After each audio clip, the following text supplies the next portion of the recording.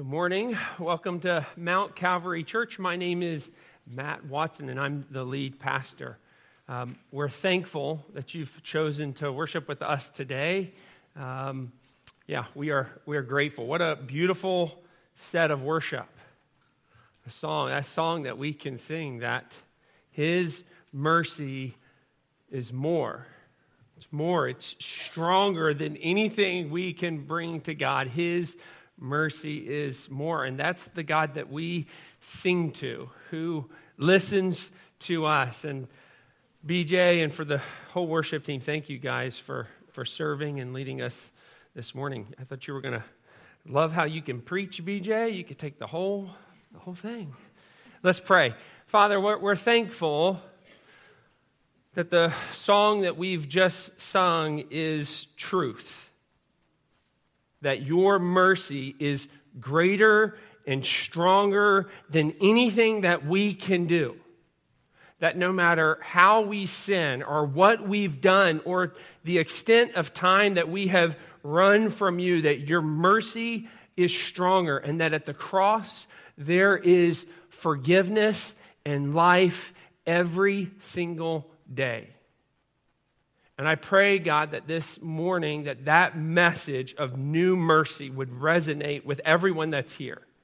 For the person here who's struggled this last week, who is faced with or very aware of the darkness and the struggle in their life, God, I pray that now, in this moment, they would be aware of the mercy that's at the cross. For those who've been here and been in church for many, many years, God, I pray that this morning they would realize in a new way, in a rejuvenated way, about your mercy and your love and your forgiveness that is new every single day. God, may we never grow tired of the message of your mercy. All we have is because of you. We boast in nothing outside of you. And so, God, we continue to worship you this morning, and we praise you together in prayer today. God, as we open up your word, and as we look at the early church, the first church, God, I pray that you would speak to us. God, we want, as a church, to be the church that you want us to be. And I pray, God, that as we look at this first church, God, that you would humble us where we need to be humbled, that you would encourage us where we need to be encouraged, God, that we would be pushed by the power of your scripture through the Holy Spirit to be the church you want us to be. And so, God, we humbly ask that you would do something powerful in the name of your Spirit. By the power of the cross through Jesus Christ, we pray all these things. Amen. So like BJ said, we are going to start a new series for the next several weeks, and I'm calling this series The Devoted Church. And I referenced this last week in my sermon. I think it's a simple concept where we're taking the book of Acts, we're taking this early first church in the book of Acts, and we are going to paint a picture of what that church looked like in Acts 2. And like what happens if you've ever gone to Hershey Park and you've sat, I would never do this, but if you've sat and had someone paint a picture of you, the first thing you do as they're painting this picture is you hold it up next to you and say, is that what I look like? Are my ears that big? Is it like, this is embarrassing? We're going to do that. We're going to look at the book of Acts. We're going to paint the picture of the first church, and we're going to hold it up next to us, Mount Calvary Church. And we're going to say, does this look like us? Are we doing what we should be doing? Are we focused on what we should be focused on? And this is really important for us, church, because you look at the New Testament and you look at the book of Acts, the book of Acts has so much to say about church.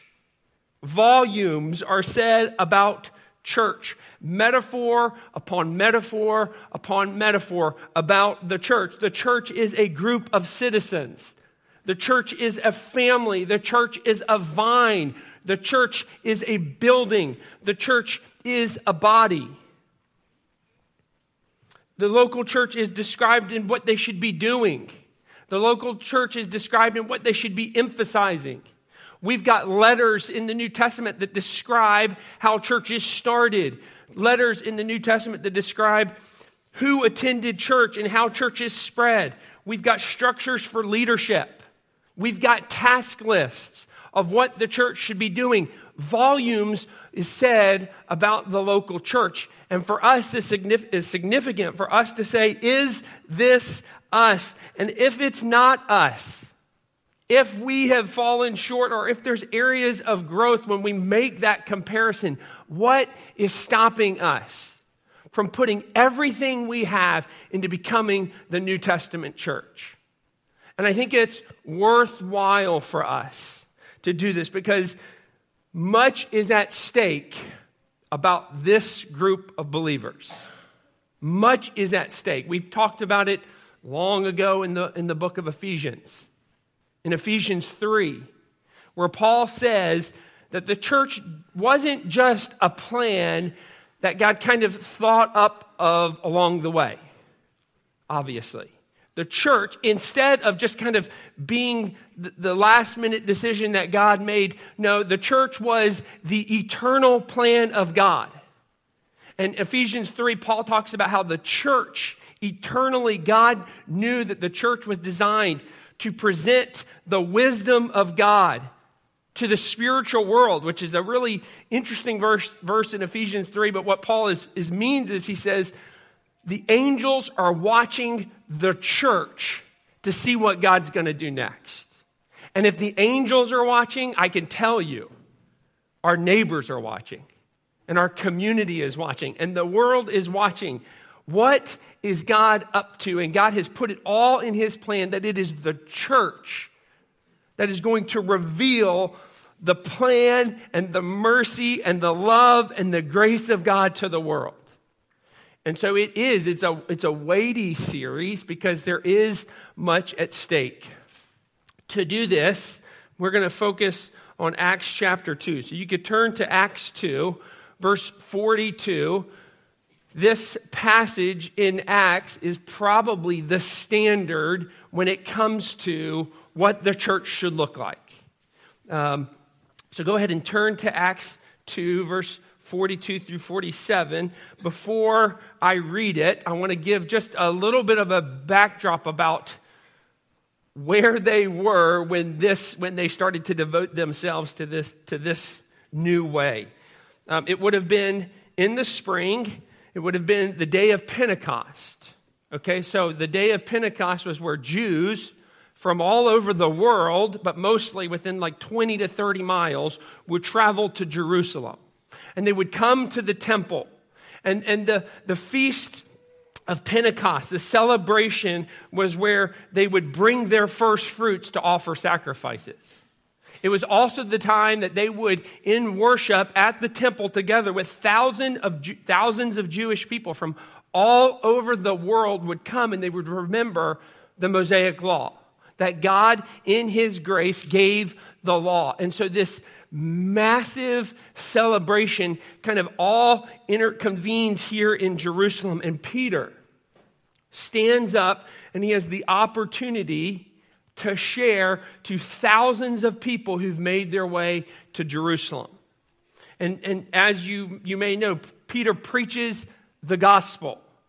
He preaches that Jesus Christ, whom they had just crucified and killed, was the Messiah.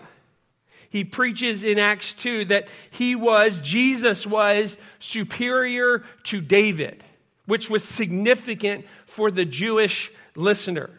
That Jesus was the exalted Son of God.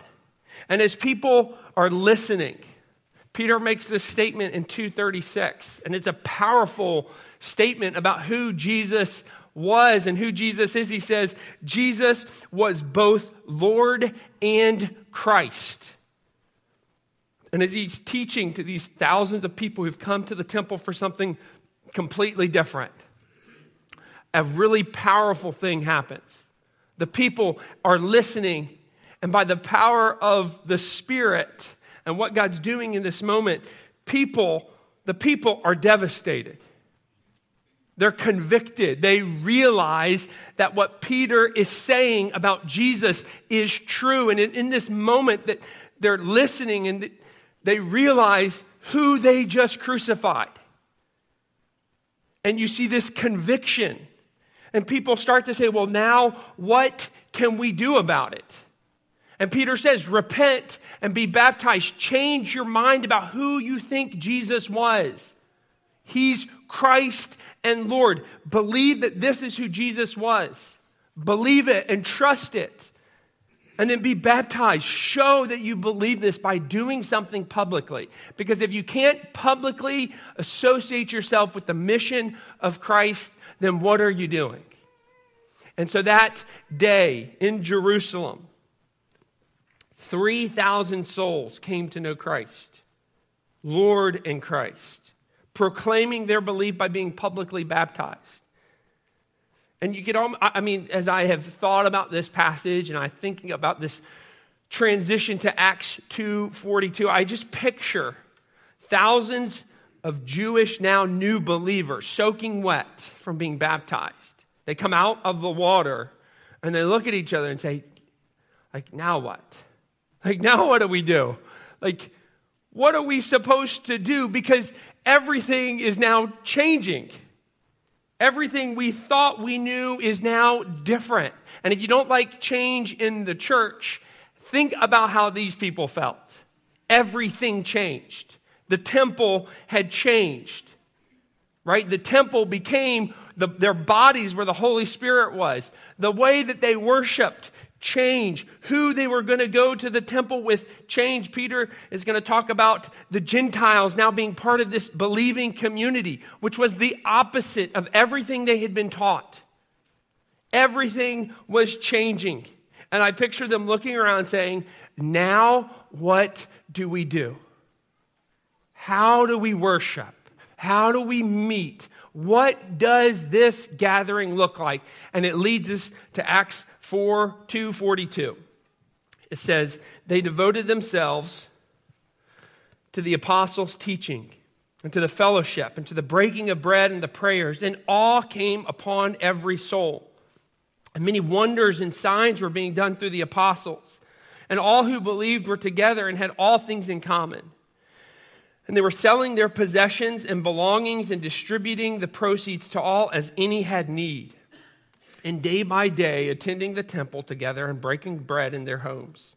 They received their food with glad and generous hearts, praising God and having favor with all the people. And the Lord added to their number day by day those who were being saved. This morning, I want to focus just on that first phrase in 42. They were devoted themselves to the apostles' teaching and to the fellowship. They were devoted. That's the word that's kind of stuck in my mind. They were devoted to these two things, to the apostles' teaching and to the fellowship. I'm kind of describing that they were devoted to truth. They were devoted to fellowship. Devoted to the apostles' teachings. Now, why? How? What was the difference or the change? I mean, you can kind of picture this. If they, or since they just changed their mind about who Jesus was, and since Jesus was now, that phrase in Acts 2:42, he is now both Lord, okay? He is the creator. If he is Lord, that means he is resurrected. That means he is God, eternal creator. If he is Christ, that means he is the anointed one. That means everything that they read about in the Old Testament, the hundreds of prophecies that looked forward to the coming one, meaning he is that one. He is the Christ. If he is these things, if he is Lord, and if he is Christ, they're sitting there thinking, then we better value what he said. Since he is these things, his words have value. They have authority. Authority, that's the word.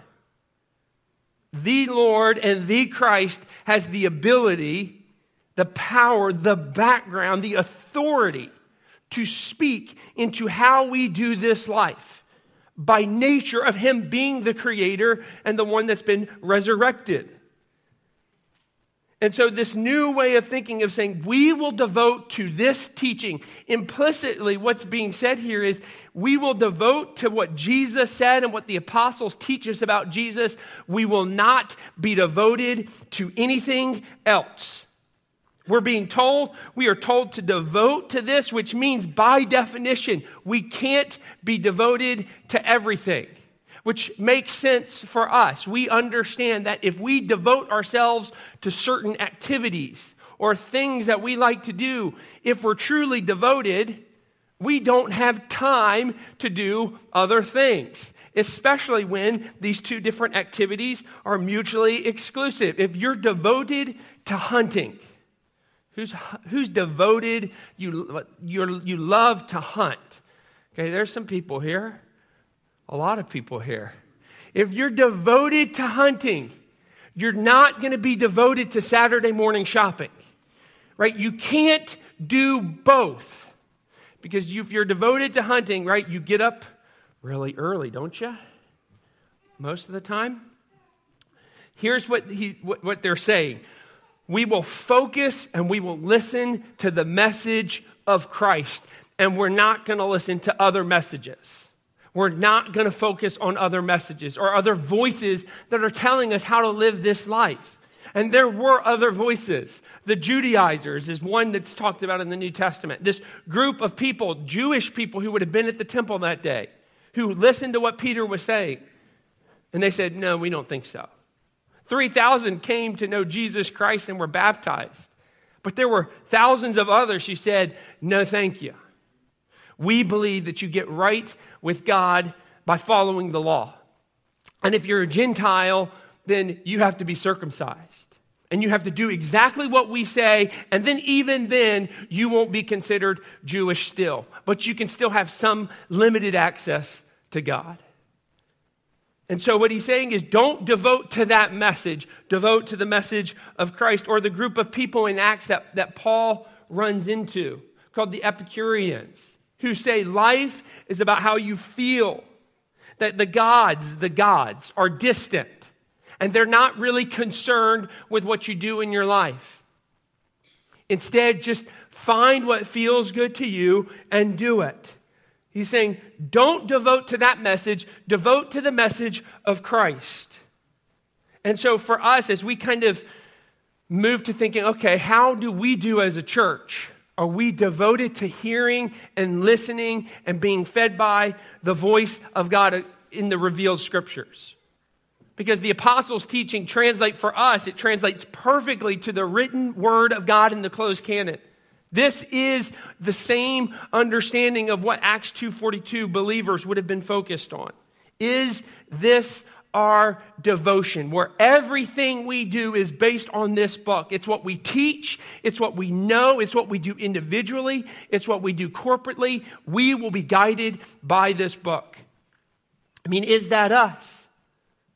As I was thinking about this question about this church and thinking about, just praying about, is this what we're devoted to? I reread a really fascinating newspaper article about Mount Calvary Church. And I read it when I was applying to come and be the pastor here. But rereading it for whatever reason just really sparked something in me. It was so incredibly interesting to read about the history of this church. I would love if you could read this article. I forgot to bring some printed copies, but I'd love to share it with you. And it starts all the way back over 100 years ago, in 1915 through 1920, where things were not good for people that lived here. There was the First World War. Just reading about how awful this was for the community and for people, the death that was present in this war. But then this article talked about what was even worse than this First World War was the influenza. this sickness that was killing off entire families, that it killed off more people than the First World War did, and that these families are discouraged. The people in America, generally speaking, are completely deflated. And how, generally speaking, people were going to church and the churches were so optimistic, so positive that things were going to get better. And generally speaking, people weren't so sure about it. They weren't so sure because this message that they were hearing from the pulpit was not what they were experiencing in their life. And there was this this divide between the pastorate and the teaching of the pastor and the people's experience. And in 1920, a couple of churches in E-Town decided to host this conference. And so around this same time, there was this pretty massive nationwide Bible conference that was kind of spreading all over the U.S., that these Bible teachers were coming in and they were preaching the gospel. They were talking about prophecy. They were talking about sin, and they were teaching from this book. And these conferences were so popular, that everyone was going. And the picture that I have as I was reading this article, that these two churches in Elizabethtown, I have their names. I don't know if they're still there or not. The Evangelical United Brethren Church and the First Church of God kind of said, well, everyone seems to like these conferences.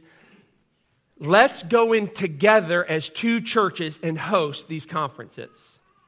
Very reluctantly. And as they started to do this, they were flooded with so many people.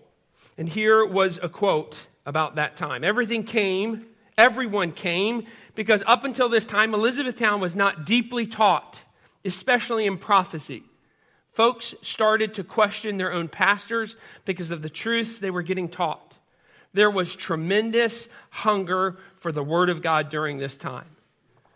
And as these churches were hosting these week-long conferences, they started to kind of sniff out what was happening, that they were losing trust of the people. And so one of the churches, the United Brethren Church, decided to no longer associate with the conference. I love their excuse or their reason. It was too hard, quote, it was too hard on the carpet, they said. And so it fell then on the United Church of God, which very reluctantly continued to do this. And the way that this church was thinking was they thought, well, we will bring in a new pastor. Okay, part of a denomination. We will call a new pastor to our church and we will let him figure this out. That's great to do for the new pastor. Thank you. That's good. Come on in and fix this. Change this. Stop doing this. And Pastor Fall, F-A-H-L, came in and didn't do what they were expecting. Instead of canceling these conferences, he started doing revivals alongside of the conferences. And he started doing week-long revivals where people from the town he would share the gospel to. A couple of descriptions of this new pastor. He was a desk-pounding evangelist. If you ask me, Charlie Fall would go through a literal wall of fire to win a soul for Christ. One of the neighbors said, this is funny. You could sit on the front porch and hear him. He was loud. One other person from the church, yes, but I remember him in the hospital sitting up all night, going from room to room. He was so loving. He had no hobbies. His only interest was seeing souls saved. He was committed to revival through the preaching of God's word. Well, the Church of God was not happy. Okay, the church that was expecting him to come in and kind of cancel this, kind of get rid of this, they weren't happy with him. And they told him, if you don't denounce what you've been doing, if you don't change and stop, then we will let you go. But Pastor Fall continued to do this. He wasn't going to be stopped. And then eventually in October, they had a congregational meeting. Ours will be much happier tonight. And they said in front of the whole church that if he doesn't stop, literally this was the list of things that he had to do. He said, you must stop Bible prophecy conferences. You must stop community evangelism. You must support the very liberal Findlay College. You must stop denouncing worldly sins. You must stop teaching grace and faith and eternal security. And Pastor Falstaff had said, I will not stop. The word of God is my authority. I will not stop. And at the same time, all this is happening. We're now in the early 1930s. The Great Depression was starting to have its impact on families. And you could just imagine the heartache and the pain that was being felt. Though the church at that meeting supported this pastor, 75% of the church supported this pastor. The elders decided to let him go. And the next week in the newspaper, I loved this headline in the Elizabethtown newspaper. It says, the transferred pastor refuses to go. It's like, you can fire me, I'm not leaving. I'm still here. And it talked about his prayer life. That he prayed, he said, God, what do you want me to do? I could go. Like I could go to another church, but is that what you want me to do? And he felt God was telling him, you need to stay. And he got a little 100-foot by 100-foot piece of land down on Spruce that was given to him. They started, I love this too, they started a construction project on that little piece of land on October 31st. 2 weeks later, they were ready to do a service. The 2-week-long construction project, that's awesome. And he says, we will revive the Bible conference movement, which the Lord originally used to change all of our lives. Devoted to God's word. And that's where this gathering started, and there's more to the story. But the beginning of this church from those two churches was this pastor that said, I will teach and be devoted to God's word. And it is my aspiration, my hope, that this is where we will continue to always be, that we will be focused on this book and what it tells us to do and how we are to live. And that's why we teach classes on Sunday mornings before the service. Deeper classes for adults and for kids and students to learn this book. That's why we encourage and pray that you would devote yourself personally, individually to studying this book. That's why when we preach, I have nothing of authority to tell you. Like I have nothing of value to tell you that's outside of the authority of God in this book. It's who we are. It's who we are historically. And it's my prayer that it will be who we will continue to be. But that's not all they were devoted to. They were devoted to the preaching, the teaching of the apostles about Jesus Christ, the word of God. But they were also devoted to fellowship, to sharing. That's the word fellowship, sharing with one another. And we're going to talk about some of the specific ways that this first church was sharing, because the rest of the verses here in Acts 2 are going to describe ways in which they were fellowshipping or sharing. This morning, we're going to talk more generally. This first church, these new believers, thousands of Jewish people who kind of were from all over, were sharing their lives with one another. Fellowship meaning they were sharing in relationship with other people. That this first church was committed to relationships, committed to loving one another, which is unique, especially in our culture today. We live in a highly individualistic culture that says 80% say, I can figure out God by myself. 80% say, I need no church to tell me anything about God because I can figure it out on my own. But you go back to the word, and it makes sense that this church, this first church, would be devoted to relationships because it's how God designed it in the beginning. That if you go back to Genesis chapter 1, and you look at Adam, and you look at how good everything was. But then all of a sudden, as you're thinking about all these good things that God is making, God says it's not good. And you're like, whoa, what do you mean it's not good? God made the stars and he said it was good. He made the sun and he said it's good. The sea, he said it is so good.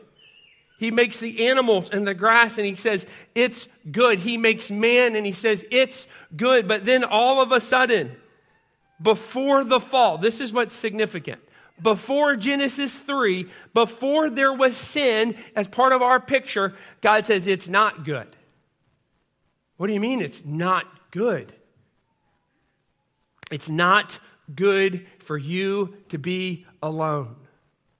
Here was a quote that Pastor Tim Keller says that just to me hits it right on the head. If loneliness was a burden for a guy who had no sin, how much more of a burden is it going to be for us?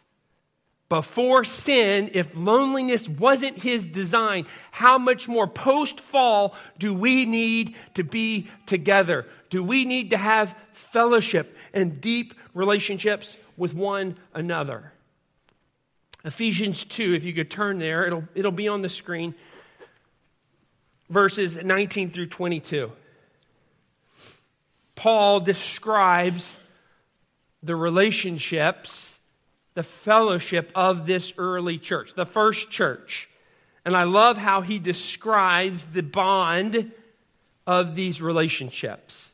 3 relationships that he kind of emphasizes. He says, so you're no longer strangers and aliens, verse 19, but you are fellow citizens with the saints and the members of the household of God. We'll pause right there. Describing this relationship of this new community of believers, he says, you are like a new nation. And we can understand this. The relationship between Americans, the bond that we have on the 4th of July, we're hugging everyone. We love everyone because we're Americans. The bond that happens with people who are in the same country. I was watching the Australian Open yesterday. You know what sport that is? Sports trivia? Tennis. That's good. Tennis. It goes in the middle of the night.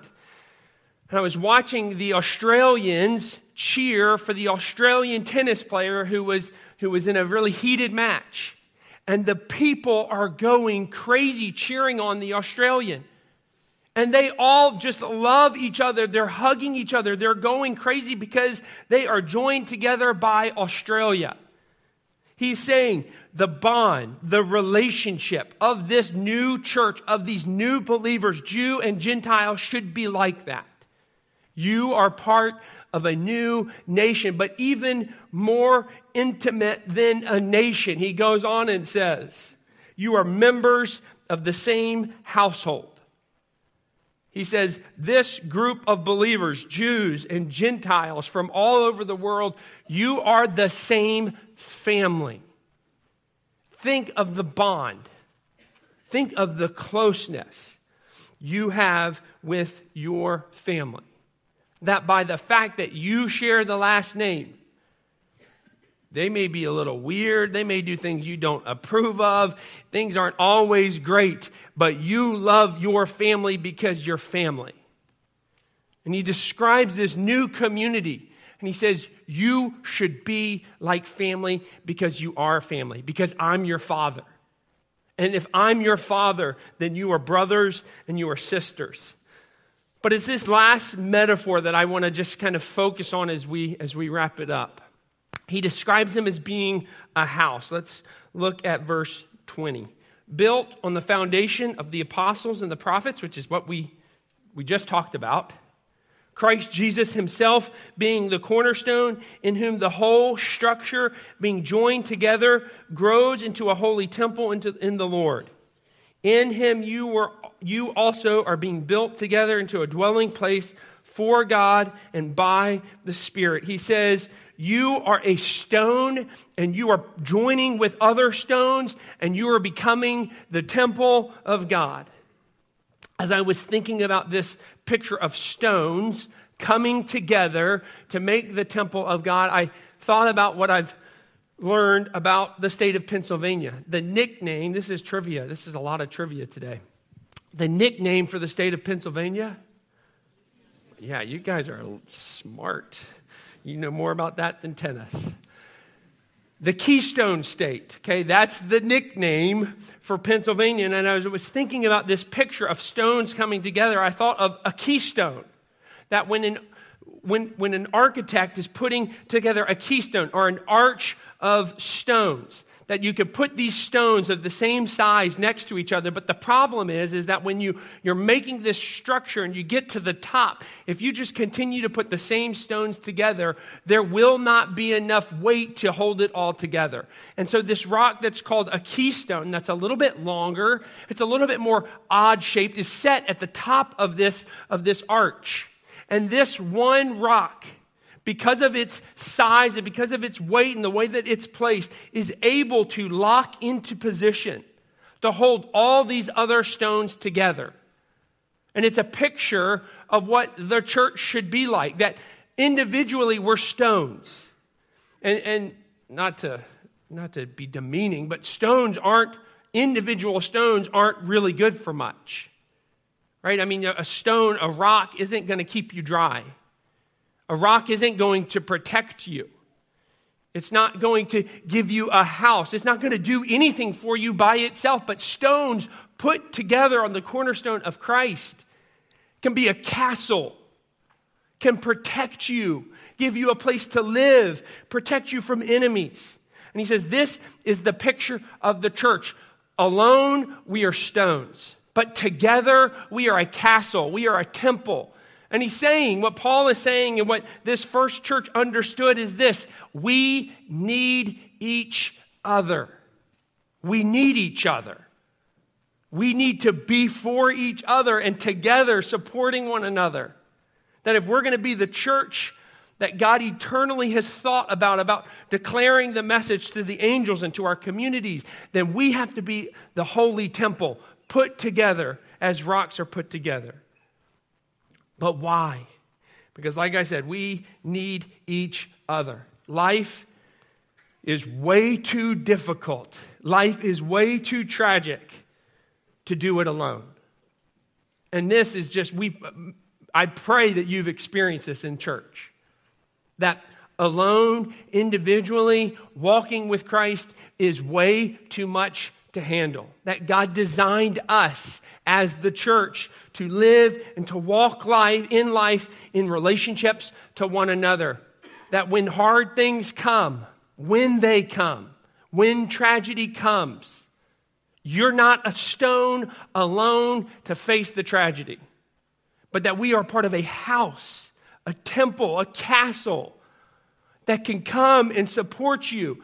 And it is one of the benefits and the blessings of church, that we can lean on one another when things get hard. And we've experienced it. My wife and I, our kids have experienced this in loss. When you feel like you can't stand up, to have the church to come surround you. It's the most wonderful thing. And so for us, as I think about our church here, are we a church that is devoted to fellowship and to this kind of relationships? I think we are. I think we are a family, and many of you have experienced the love of the family of this church. But we live in a culture where this is not the norm, right? We in a church culture where the culture is, I will come into church, I will sit in my seat. We call it sponge worship. Like we come in, we soak it all in, and we leave for the rest of the week. And we've sucked in and we've been encouraged, and now we just go and we live our life. As opposed to this picture of family. And church world is becoming very individualistic.